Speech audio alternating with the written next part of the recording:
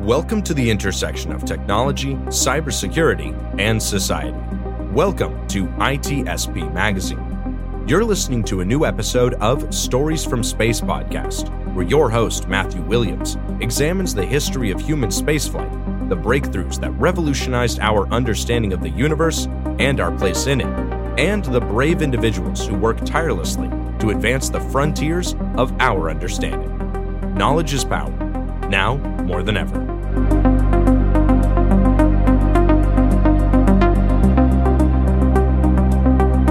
Good afternoon and welcome back to Stories from Space. I'm your host, Matt Williams. Today I wanted to take you back to the Fermi Paradox, which asks the question, if life is so common in the universe, how come we have yet to find any evidence of it? Why haven't we been visited by an extraterrestrial intelligence? In short, where are all the aliens? As we explored in our second episode, this paradox is named after physicist Enrico Fermi, who famously asked it among his colleagues at the Los Alamos Laboratory in 1950 during a lunchtime conversation. And what I want to talk to you about over the next few weeks and possibly months is some of the proposed resolutions to this paradox. And today, we're going to be focusing on what's known as the transcension hypothesis, which just happens to be one of my all-time favorite resolutions. To pick up where we left off, we're talking about the Kardashev scale the last time and how Nikolai Kardashev created this three-class system for characterizing how developed, how advanced an extraterrestrial civilization could be. And class 1 being those who were planetary civilizations, class 2 who were stellar civilizations, and class 3 that were galactic civilizations.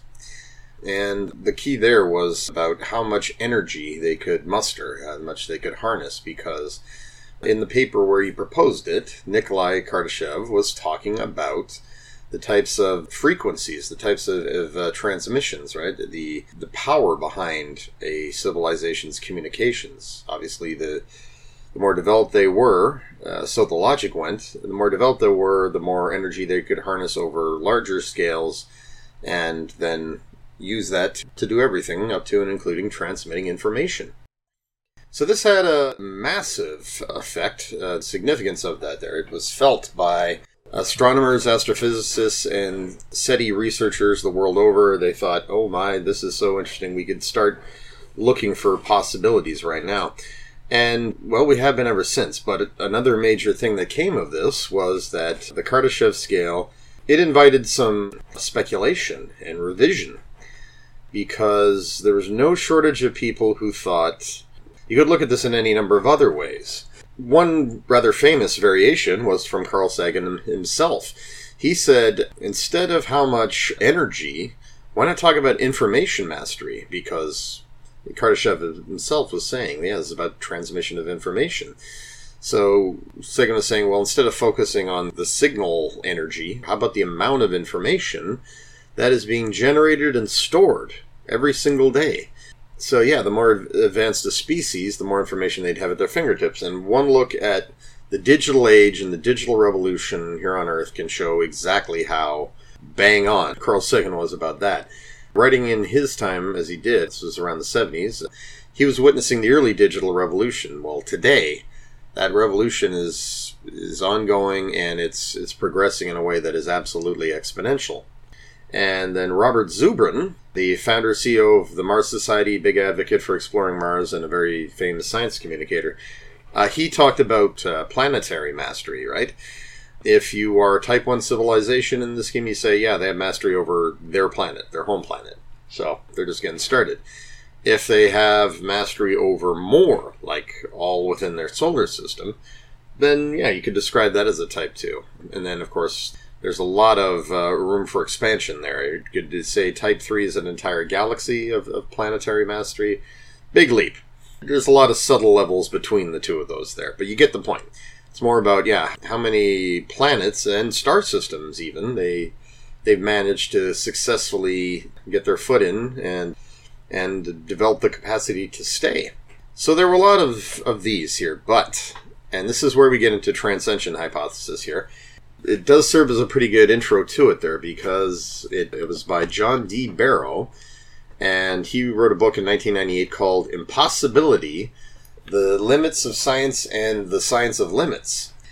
And he used human history as a template and said that instead of thinking in terms of how civilizations will just keep getting bigger and bigger, shouldn't we be looking at how they might actually be mastering the natural environment over increasingly smaller scales? And again, he used human history to demonstrate that.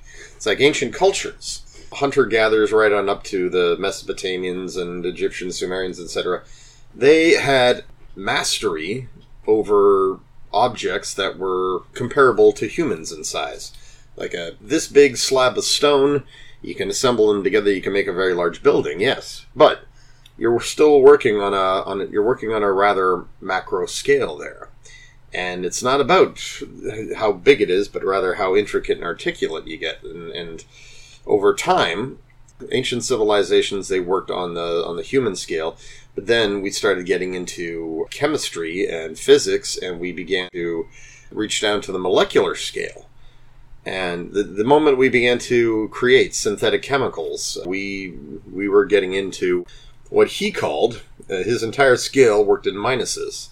So yeah, a type 1 minus would be capable of manipulating objects similar in size to themselves. So the moment we began to be able to chemically engineer things, create artificial and synthetic chemicals, then we transcended in a way. And then from that down to the atomic level, then the subatomic, and just further and further down. And so Barrow organized this very cleverly in a scale that instead of type 1, type 2, type 3, etc., he organized it downwards, where you have type 1 minus, type 2 minus, 3 minus, and 4 minus. And currently, several of these describe technologies levels that we're at. We would definitely be at type 4 minus right now, which, as he described it, capable of manipulating individual atoms, creating nanotechnologies, and complex forms of artificial life. So rather than saying we're there, it's more like we're pushing that, we're cresting that one. And beyond that, the type 5 minus is capable of manipulating atomic nuclei and engineering nucleons that compose them. And that doesn't quite apply to us. We can smash atoms in a particle accelerator, sure. We can smash protons, the atomic nuclei of atoms, but we can't engineer nucleons quite yet to create new elements or to create supermaterials and so forth. But yeah, we're getting closer. Type 6 minus, and this is where we're really getting deep, refers to a civilization that would be capable of manipulating the elementary particles of matter, quarks and leptons, so subatomic engineering.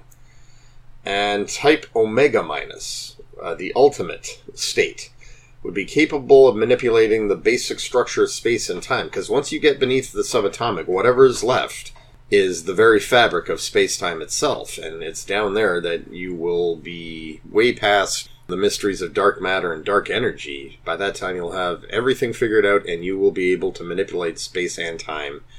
And that may be the only way any intelligent life form ever figures out how to travel instantaneously from one point of space to another, or to basically interrupt the flow of time. It's absolutely staggering to imagine. In any case, the theory here, as Barrow proposed it there, it drew on a bunch of different antecedents or inspirational theories. You have singularity theory in there, the idea that John von Neumann and Ray Kurzweil and other major futurists, that progress, technological progress, it's an exponential thing. So if you think of it in terms of exponential growth, sooner or later you're going to hit this point of inflection or singularity where the progress becomes immeasurable. If it's a graph with an x-axis and a y-axis, eventually that line's just going to start going straight up. And you have to throw away the graph because it's useless now. And Ray Kurzweil summarized that up pretty well with what he talks about, the law of accelerating returns. For every new revolutionary breakthrough that happens, the amount of time before the next one comes, just the amount of time you need to put in and work to put in to develop it, becomes shorter. And at every juncture, it gets shorter and shorter and shorter. And yeah, it's not just that the technology we have is allowing us to move faster, but the rate at which the technology is improving is also moving faster. There's acceleration rather than linear progression. So you also had Eric Drexler. He was a major proponent of nanotechnology, and he wrote a book called The Engine of Creation. What he spoke about there was, machines that are molecular in size, molecular machines, molecular assemblers. They could take ordinary matter and manufacture it into just about anything else. And when you can do that, the world's your oyster, but you could turn that oyster into diamonds. Also, you have Feynman, and his example predates Drexler there for a bit. He gave a lecture called There's Plenty of Room at the Bottom, and that was a very seminal lecture that he did that talked about nanotechnology again, and how self-assembling robots that would be able to manufacture copies of themselves, but always on a smaller scale. They just keep building downward and downward and downward until they occupied, the atomic level of space. And seeing as how atoms, on the atomic scale, it's mostly space down there, you'd never run out of room.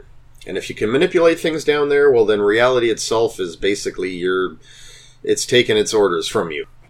So all of these ideas together, the idea of exponential growth and progress, the idea of smaller and smaller scales, the idea of being able to manipulate things on ever smaller scales, and that giving rise to being able to do whatever you wanted. Transcension hypothesis is where that and the Fermi paradox, they come together, and they have this beautiful child that basically says, well, if we're thinking about this now, then there are aliens out there that have already thought about it, already done it, and maybe that's why we're not seeing them anymore, because they're no longer flesh and blood creatures. They've been able to transcend to a state of existence so advanced that, well, to our sufficiently primitive minds, they would appear, if they chose to appear at all, they would appear as gods. And the implications of that are frightening and definitely mind-blowing. Also, John von Neumann, who I think I already mentioned, because he spoke about singularity theory and computing. He also had an idea for the universal assemblers. So probes that would go out into space and constantly be making copies of themselves from ordinary matter. And this would assist in their exploration. They'd be able to get everywhere. That comes up mainly in a whole other wonderful, one of my other favorite Fermi paradox theories.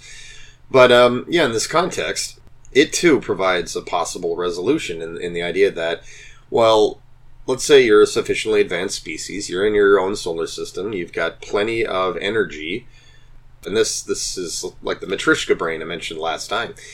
It's providing you with all the energy you need so that you and your alien friends, you're able to upload your minds into computers no larger than a dust particle, and you've got like infinite energy there for the next few billion years until your star dies. You've got this energy, and you're able to communicate with each other and live out your existence in like simulated realities and whatnot. You can take physical form if you choose, right? You've got basically pockets of matter that you can, say, upload your consciousness into, and you can walk around inside of it like as if it were a human body or some kind of animal body or the alien equivalent. If you're doing that at home, I would imagine you'd still want to explore. Why go out there yourself? You can send out all these self-replicating probes. And to take that just another mind-bending step further, let's say these probes are uploaded with your consciousness and the consciousness of many, many other of your kind. They're going out there, they're replicating themselves, so you've got just so many versions of yourself seeing the universe and recording their observations and living out a simulated existence that lets them see the real world, though. And then someday they send the information back, or maybe they're sending it back all the time, and it takes a while to get to you, but then you and your other alien friends, or your minds, you're able to see what your copies have seen, and you're able to create a much more detailed picture of the universe around you without ever having to go there. Now, you might think that sounds lazy and boring and so forth, but yeah, that's probably the principal criticism against any kind of species becoming singularitarians and transcending. But it would allow for so much more. And another name, who I must bring up in this context, and his name is John M. Smart, and he's the CEO of the Forsyth University and the founder of the Acceleration Studies Foundation. And he followed up on a lot of this thought there, including the Barrow scale, in 2002, and he has updated his studies since because of just ongoing discovery, new innovations, new developments. So, his 2002 paper was titled Answering the Fermi Paradox, Exploring the Mechanisms of Universal Transcension. And he argued exactly what a lot of the same threads of thought just said there. A lot of these come from him. It's that aliens are not noticeable to us because they've transcended. They've entered into an advanced state of existence, and rather than building bigger, glitzier megastructures to accommodate their existence out there, instead of engaging in mega building, they've instead focused on optimization. They built downward, or they've optimized the space they've had rather than enlarging it and expanding it. So in 2011, he followed that first paper up with what he is now calling the Transcension Hypothesis: Sufficiently advanced civilizations invariably leave our universe, and implications for Meti and Seti. I do believe, actually, it was the first time the Transcension Hypothesis appeared in print. And I had the honor of speaking to Smart. It was I think about a year and a half ago. It was, I believe, just shy of COVID. We had a good chance to discuss this, and it was absolutely mind-blowing, really, to get all into this there. And because a lot of these ideas, didn't really realize it at the time, are so unbelievably, they go back very far. And you will find plenty of examples in the realm of science fiction, ideas that touch on that, but at the same time, it goes far beyond that. We're talking astrophysics, we're talking cosmology, we're talking about biology, we're talking about technological trends, we're talking about human history and just the long march of engineering and innovation and where it's taking us. And this demonstrates what's so cool about the Fermi paradox sometimes, because it's like anything that we are doing, anything that we have been doing since the beginning of recorded history and even the beginning of human existence, right? These are habits, they're activities, they're functions of intelligence. So we have to wonder if we're not alone in the universe, if it is ubiquitous, intelligence is ubiquitous, if life itself is out there in many, many forms, and intelligence is out there in many, many forms, we have to assume other people have been doing something like this too. And they're asking similar questions. If they're older and more advanced than us, well, then they've already done it, and they asked the questions a long time ago, and they're living with the consequences. So that's something, whatever we can look forward to, we have to entertain the possibility that somebody else already did it. As I said, it's a time-honored idea, and it goes back very far. In fact, probably the earliest recorded example of it was one of the undisputed fathers of astronautic theory and aerospace and rocketry, Konstantin Tsiolkovsky. And he was born late 19th century. He did most of his most productive thinking there in the early mid-20th century. He would go on he was basically the fountainhead from which the Russian and Soviet rocketry sprang. And he's one of 4 individuals in the world who is acknowledged as being responsible for the space age. And anyway, as a committed cosmologist, he often diverged from pure science to get into philosophy in a big way. And so he wrote in an essay published in 1932, it was titled, Is There a God? And he addressed that from a cosmological perspective, where he said that, well, I believe there's something like perfect intelligence, and it's something that lies in humanity's future, and who knows, quite possibly it's already been achieved by other life forms in the universe. And to quote from the essay, Millions of milliards of planets have existed for a long time, and therefore their animals have reached a maturity which we will reach in millions of years of our future life on Earth. This maturity is manifest by perfect intelligence, by deep understanding of nature, and by technical power which makes other heavenly bodies accessible to the inhabitants of the cosmos. So, in 1932, this was just shy of the space age there by about 25 years. But yes, Tsiolkovsky was predicting that humanity's future would lay in space, and he is also the one who was credited with saying that Earth is the cradle of mankind, but one cannot remain in the cradle forever.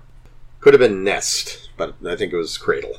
And a year later, in 1933, he wrote, "The planets are occupied by living beings," and he addressed Fermi's question 20 years before Fermi had actually asked it.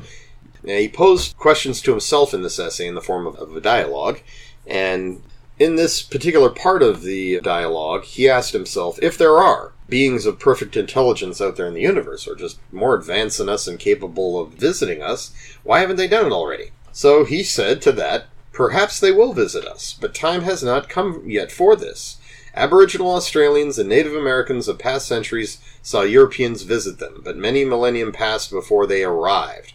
Similarly, we'll see such a visit in some time. The powerful inhabitants of other planets, perhaps, have been visiting one another for a long time."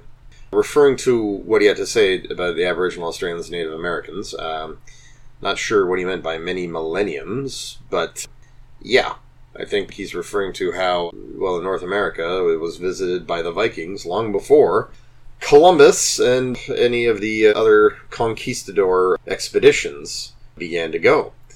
And this is in fact true. Before official contact had been made between many parts of the world, the evidence exists that, vessels, trading ships, or just caravans, what have you, they passed that way at a previous time, but nobody stopped and said hello and started exchanging information. He also ventured that maybe it's already happened and we just didn't know, which is another possibility you really have to take seriously. He said, "Our facilities are too weak to perceive these signs. Our celestial neighbors understand that at a certain level of knowledge, people themselves will definitely prove inhabitants of other planets." So, addressing the possibility that much more advanced civilizations already tried to make their existence known to us, right? Like, they passed by and they tried to say hello, but somehow we weren't able to answer. He said that our facilities are too weak to perceive these signs. Our celestial neighbors understand that at a certain level of knowledge, people themselves will definitely prove inhabitants of other planets. In addition, there is no good of informing about inhabitants of planets, lower animals from the Earth, along with the majority of humankind, because of the low degree of their development.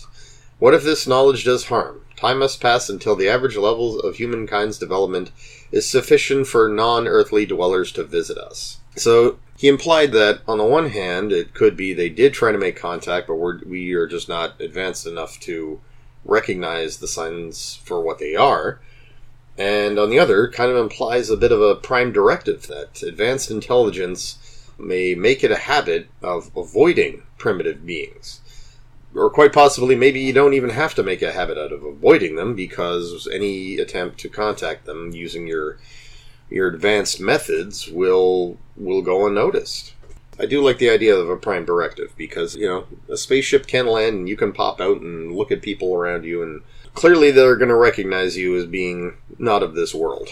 And the dangers of that are considerable, so it stands to reason a wise, highly developed, highly advanced species would say, just don't do it. Let them find their way to us. Let them realize that there's a world outside their boundaries and that they are free to enjoy it when they're ready. So yeah, all those arguments of Tsiolkovsky, it predicted what Kardashev said, it predicted what Carl Sagan would say. It is a question that is really, really old. So, in terms of what Smart argued, and this being the implications for METI and SETI, his second essay, METI referring to messaging extraterrestrial intelligence, and SETI referring to searching for extraterrestrial intelligence. So first, to give you a quick précis of what he had to say about the transcension hypothesis, because it's really quite good. He said, the transcension hypothesis proposes that a universal process of evolutionary development or Evo Devo, guides all sufficiently advanced civilizations into what may be called inner space, a computationally optimal domain of increasingly dense, productive, miniaturized, and efficient scales of space, time, energy, and matter. And in terms of where this would drive us, where these advanced civilizations would be compelled to go to, and how this would mask their presence from us and other lesser species, he said that they would find their ways to black holes, because black holes are in so many ways. From the computational physics, or the physics of computation standpoint, and just in terms of energy, they're ideal. Black holes, if you remain outside of the event horizon, which is basically their outer boundary, you remain beyond that, and you'd be crazy not to, you would have access to massive amounts of light and radiation that is constantly swirling around the edges of it. And that is, in fact, how we're able to image black holes today, is that you capture the bright area that is around their event horizon. And that's their crazy gravity has pulled in all kinds of matter from the surrounding universe. It's now been broken down. A lot of it is just light that was captured by the curvature of space-time. And the rest of it has basically been spun up to velocities so great they're moving at a relatively high percentage of the speed of light. So if you're camped out just beyond that in some kind of Dyson sphere that can enclose the central black hole, you can pick up all that energy, and you can soak up all the radiation, especially those powerful jets the larger supermassive black holes are known to spew out. And if you can harness that, you've got energy forever. And that, too, could be able to power a massive computerized brain that surrounds that there. It's like you, as the species lives inside the computer itself, and it's being powered by the black hole. And that idea had been proposed already by Roger Penrose of Oxford.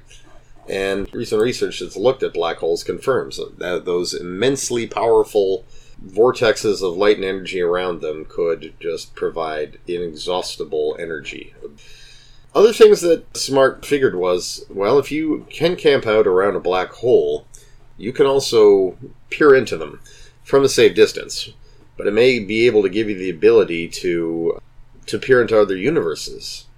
And part of that is an astronomy tool, because black holes are such unbelievably powerful gravitational objects. They act as gravitational lenses, right? They can amplify light coming from very distant objects. They can bend the path of light so that you can see things you don't have a line of sight on. And if you did have the ability to manipulate space and time, if you were that advanced, you might even be able to pierce the veil of a black hole, go inside, and not be completely and utterly destroyed by it. And if you could do that, if you could see what actually transpires beneath the veil of an event horizon, you could see through space and time and possibly travel through wormholes. There's a lot of exotic theories as to what goes on inside a black hole, and one of which is that they're the seeds for the creations of new universes. So that is something a T-minus Omega civilization might actually want to do and might be getting up to. Peek inside and see a new universe shaping, right? What's it going to look like? Is it any better than the last one? Who knows? To finish on that there are other versions of this, some of which I really want to explore in fiction, and in fact I intend to. It's like if a super advanced species was in fact camped out around a black hole, well, they would most likely be able to move stars and put them in orbit of a black hole. So now you have a black hole system in which on one single orbital plane, at a sufficient distance from the black hole, you can position stars and their systems of planets, and they're just dancing around this black hole there, and there's enough room in all those systems there for trillions of life forms. And yeah, they could be you, or maybe you're keeping others around you as proteges, protectorates, pets, who knows. And yet more Fermi theories coming out there, but yeah, that idea alone I thought was always very, very interesting. We are a super advanced species, and we're hanging out around a black hole, and we're watching the universe and we're watching the universe sort of fly by, and because otherwise it could get lonely. Well, one thing that Smart did say is that he wanted to, when he wrote this, he wanted to deter people from thinking that what he was arguing was that we're destined for, or that any intelligent life is destined for godlike status and whatever, and complexity. And Tsiolkovsky was alluding to that. So it was Arthur C. Clarke who said that any sufficiently advanced technology is indistinguishable from magic. And, well, heard that one a long time ago, and it's one of those sayings that's really stuck around because, of course, it is quite brilliant, quite insightful, but it got me thinking as well. And it was around the same time that I began studying different Fermi hypotheses, and the idea of transcension was there, and it was one of them. And I thought, well, taking that logic a step further, any sufficiently advanced civilization would be indistinguishable from gods, at least from our perspective there, and that is what Clarke was referring to. Anything that is advanced enough, if you show it to someone who has no understanding of it, right? If you showed a hunter-gatherer a magnet, or a compass, or a gun, or just a handheld telescope, right? They would definitely think that, yeah, there was something magical, something occultist going on there. I mean, hell, if you went to medieval Europe and showed them a basic invention today, they'd call you a witch and burn you.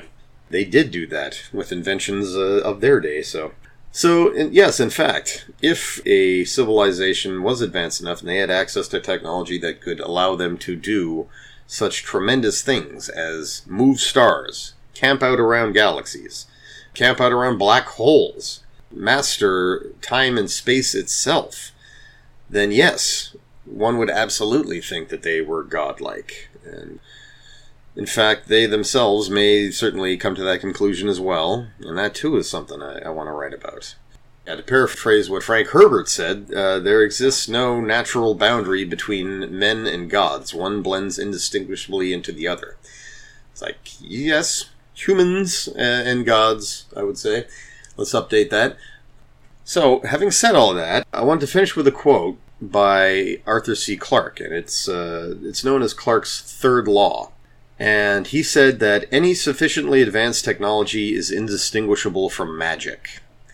And he's absolutely right. Others have said they've added that to the primitive mind, or to the uneducated mind, or whatever. They've made that caveat, right?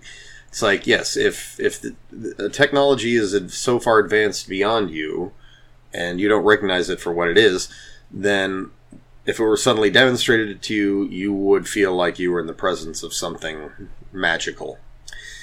And I always loved this quote, but it got me thinking, in the context of transcension and super advanced life. It's like, if sufficiently advanced technology is indistinguishable from magic, then any sufficiently advanced civilization would be indistinguishable from gods. And this is, of course, semantics and definitions and all about perception, but it's absolutely true. And Carl Sagan himself even said that scientists should take seriously the idea that aliens have visited us in the past, and that we remember. It's just that, given our stated development at the time, we may have converted all that into some form of mythology, and he even gave examples of contact scenarios where, long after the fact, it was told in very sort of mythological, very spiritually steeped ways, but it did refer to real events. So what if? And just to be clear, I do not, nor will I ever, condone or endorse the ideas put forth by the ancient aliens, ancient astronauts theory crowd. That is blatant pseudoscience and pseudo-archaeology at its worst, so yes, do not believe them, ever. It's absolute loads of crap. But, yeah, having said that, you have to admit it is within the realm of possibility that human beings have met extraterrestrial intelligence before, and the account of that has been kept somewhere in the form of an oral tradition. or perhaps what was perceived to have been a god or gods. You can't rule out that possibility.